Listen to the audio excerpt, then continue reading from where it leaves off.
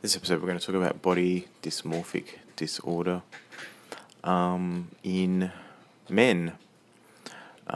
It's a problem that's bigger than it's recognized.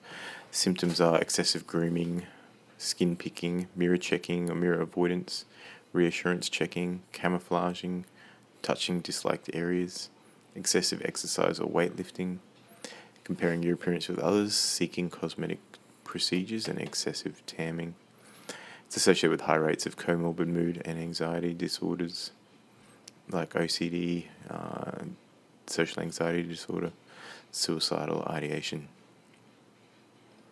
Screening, you could think about using the Dysmorphic Concern Questionnaire, which is a DCQ.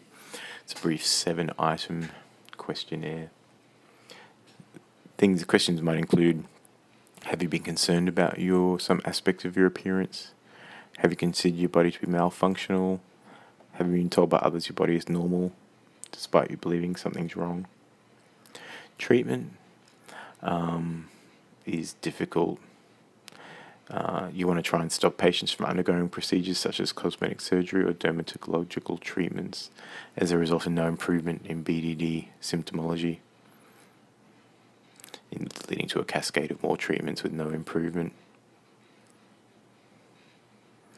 The most effective treatment is a combination of psychological and pharmacological interventions. So SSRIs, which take some time to work.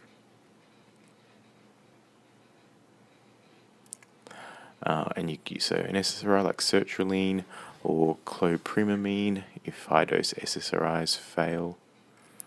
You might want to consider adjuncts with quetiapine, risperidone. You want to address the comorbid psych conditions. Consider cognitive behavioral therapies.